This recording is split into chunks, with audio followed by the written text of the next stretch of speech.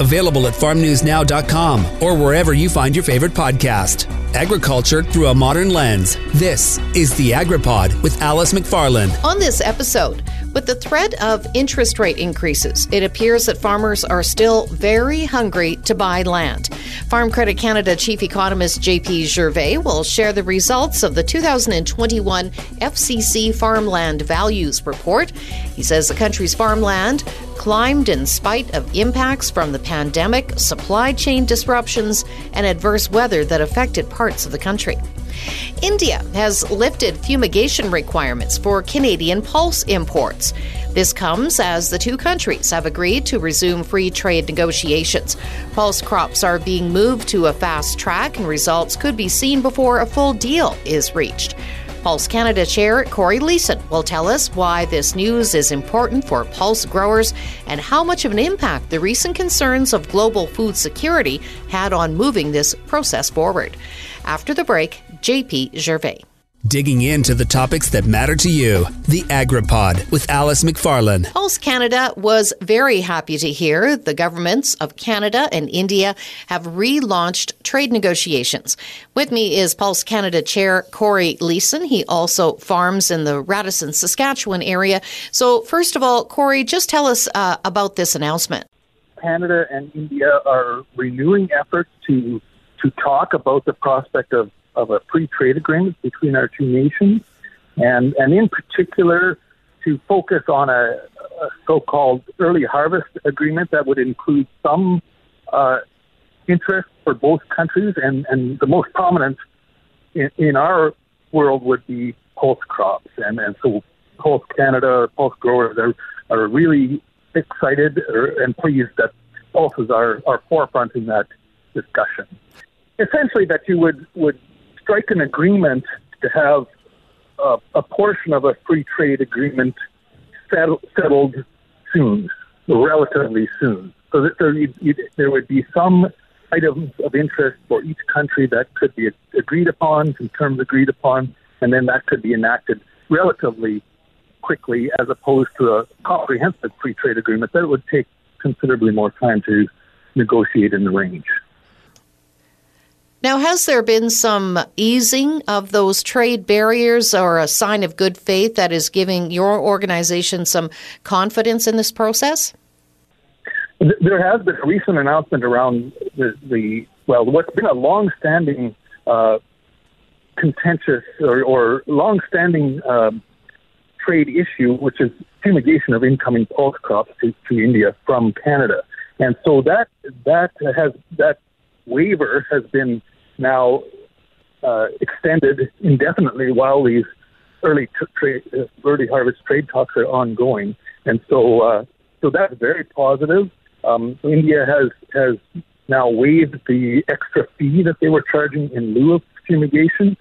This is a problem that has been, or an issue that the pulse crop world has been dealing with for many, many years. And has had tried on a number of fronts to get settled.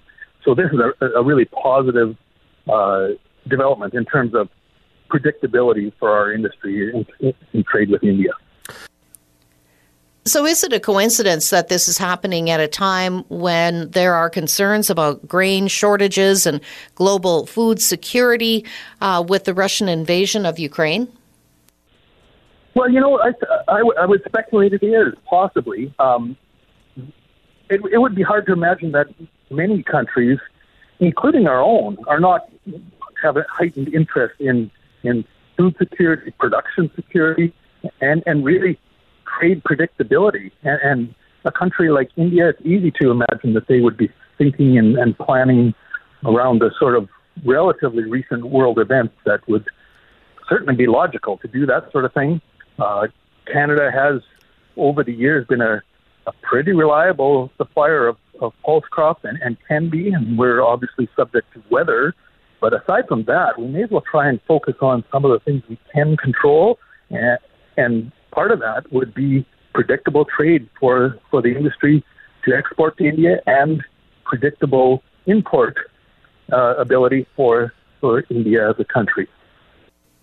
Obviously, this predictability is something Canada has been wanting for some time now, and a free trade agreement would ensure it would be difficult to make changes to agreements out of the blue that we've seen happen in the past? That would be the aim, I think. Yes, certainly, and that predictability would be very welcome for the Canadian industry. Predictability around trade rules, and as we mentioned, fumigation rules. The nematode that's been of concern, Canada does not have. And so to have assurance that will no longer be one of the impediments to trade, then that would be very positive. I think we do have to recognize and give credit to Minister Mary Eames and her office for working on this last number of months and most recently in India to try and get some of these points achieved for the industry, as well as initiating the discussions around a early harvest free trade agreement. I think that's very positive. We've had good cooperation, good engagement from the minister's office, and the pulse industry has been engaged with her staff to highlight what's important, and we'll continue to do that to try and achieve some of these goals for the industry. I guess just finally, Corey, the news obviously is generating some excitement for the pulse sector. There's now possibilities to clear up or at least know where all the dominoes are in the trade matrix, so to speak.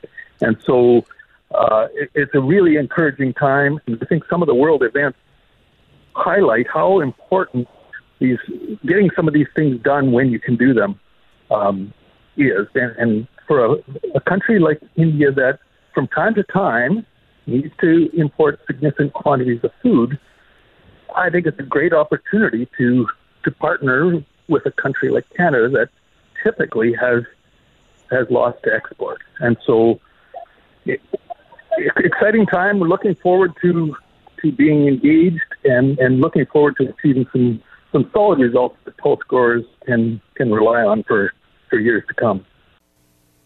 Pulse Canada Chair Corey Leeson. This is the Agriculture News and Review for the week of March 14th, 2022.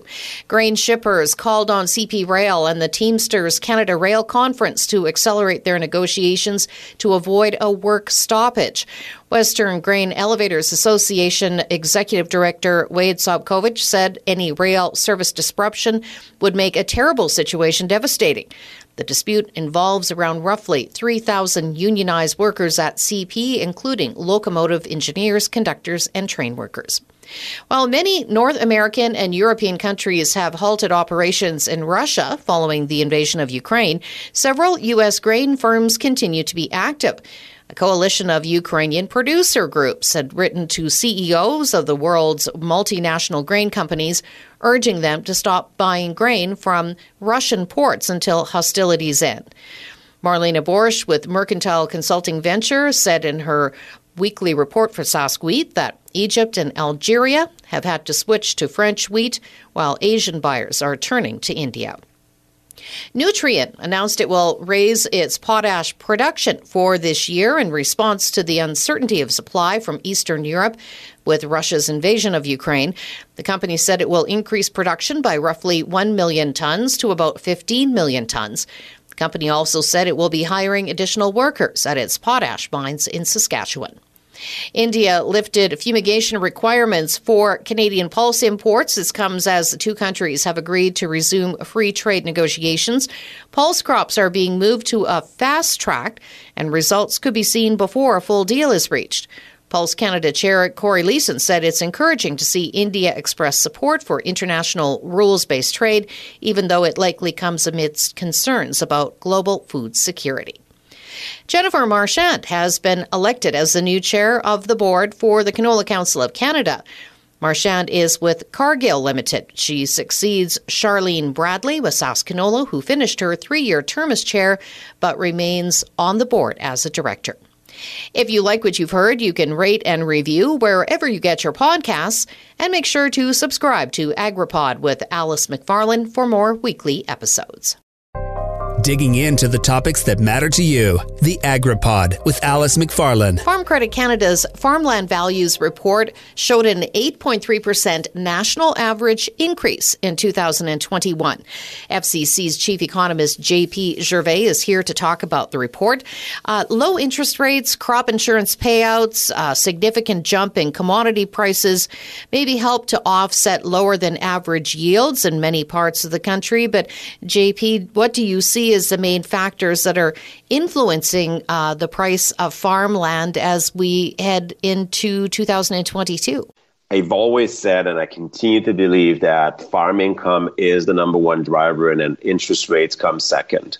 So to me, we first look at farmland values when it comes to farm income and the ability to sustain the demand for farmland based on income. But of course, interest rates matter. Interest rates matter in a number of different settings. It matters when you look at buy land. For 2022, we're fairly confident right now that we get 4 other increases of 0.25% of 25 basis points. So another 1% increase in the Bank of Canada rate, that perhaps that's going to be enough to slow down inflation and bring inflation under control. Now, that was definitely the case prior to the war between Ukraine and Russia. Now, of course, I would say there's a lot more question marks around that, a lot more volatility, but it goes both ways. I mean, you could build an argument and say, yeah, well, the war is going to raise inflation, and that's going to force central banks to be a little bit more aggressive in slowing down inflation. And on the flip side of that, you could also build a case and say, well, the war is going to slow down the overall global economy, and the demand that we currently have for commodities, forget about food, demand for food is going to remain really strong.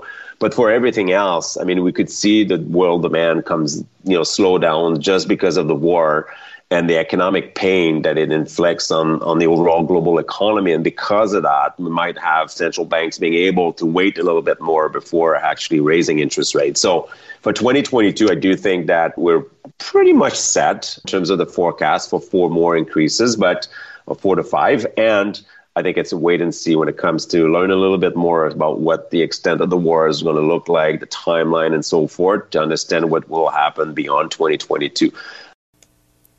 So taking a look, let's just say Saskatchewan, FCC forecasted a 4.5 increase for this year. Are you still comfortable with that? Futures markets are sending quite different signal now compared to what they were at the end or early or mid-January. So right now, I think it's fair to say that we expect those receipts to be higher than the 4.5% increase that we projected in 2022 at the beginning of the year. So how much higher? I mean, that's the $1 million question, right? So it's not impossible that given the current level of prices, if we see these prices being sustained throughout the year to some extent, and if we have farmer operations being able to lock in some of these prices early on, and that we do have a quote unquote normal year when it comes to yields, it's not impossible to think that we could get to 15%, 1.5, right? 15% growth in cash receipts in Saskatchewan, which would certainly help and support demand for farmland. Now, I know there are a lot of concerns about increasing interest rates. What do you say to farmers looking to purchase land in the next year or two? To really understand what kind of risk are you exposed to with regards to rising interest rates, for one thing.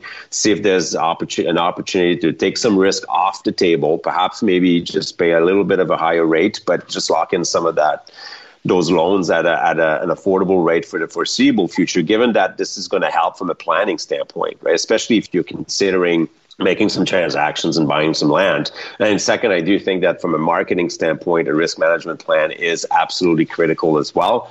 We have some opportunities right now in the marketplace to lock in some of the prices for that 22 crop, maybe not as high at a price that right now, if you look at the nearby future contract, but nonetheless, there are some pretty good opportunities as well, knowing that inputs are going up, right? And that profitability is going to be challenged, not knowing exactly what kind of year are we going to have as well. We're going into 2022 right now, a little bit dry. I mean, there's plenty of time for sure, and things have moved in the right direction, but there's still a little bit of ground to make up in terms of moisture.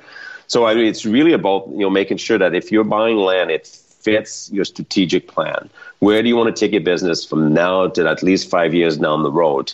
Building equity in your business, buying land, historically has been a pretty profitable strategy. I think it's been a profitable strategy to build some equity in your business and maybe look at some opportunities to rent land that you need to complement the acres that you own and farm. And so as long as your land fits within your strategic growth plan, between, let's say, now and the next 5 years, and that you have a good understanding of what kind of risk you're exposed to, both financially and from a marketing standpoint, I do think that that's what I would say to operations looking to buy land.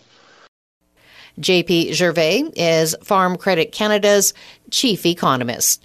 After the break, Corey Leeson, the chair of Pulse Canada. The AgriPod is produced by Colby Heiss with host and CJVR Agriculture Director Alice McFarlane and is a division of the Jim Pattison Broadcast Group. Available wherever you find your favorite podcast and at farmnewsnow.com.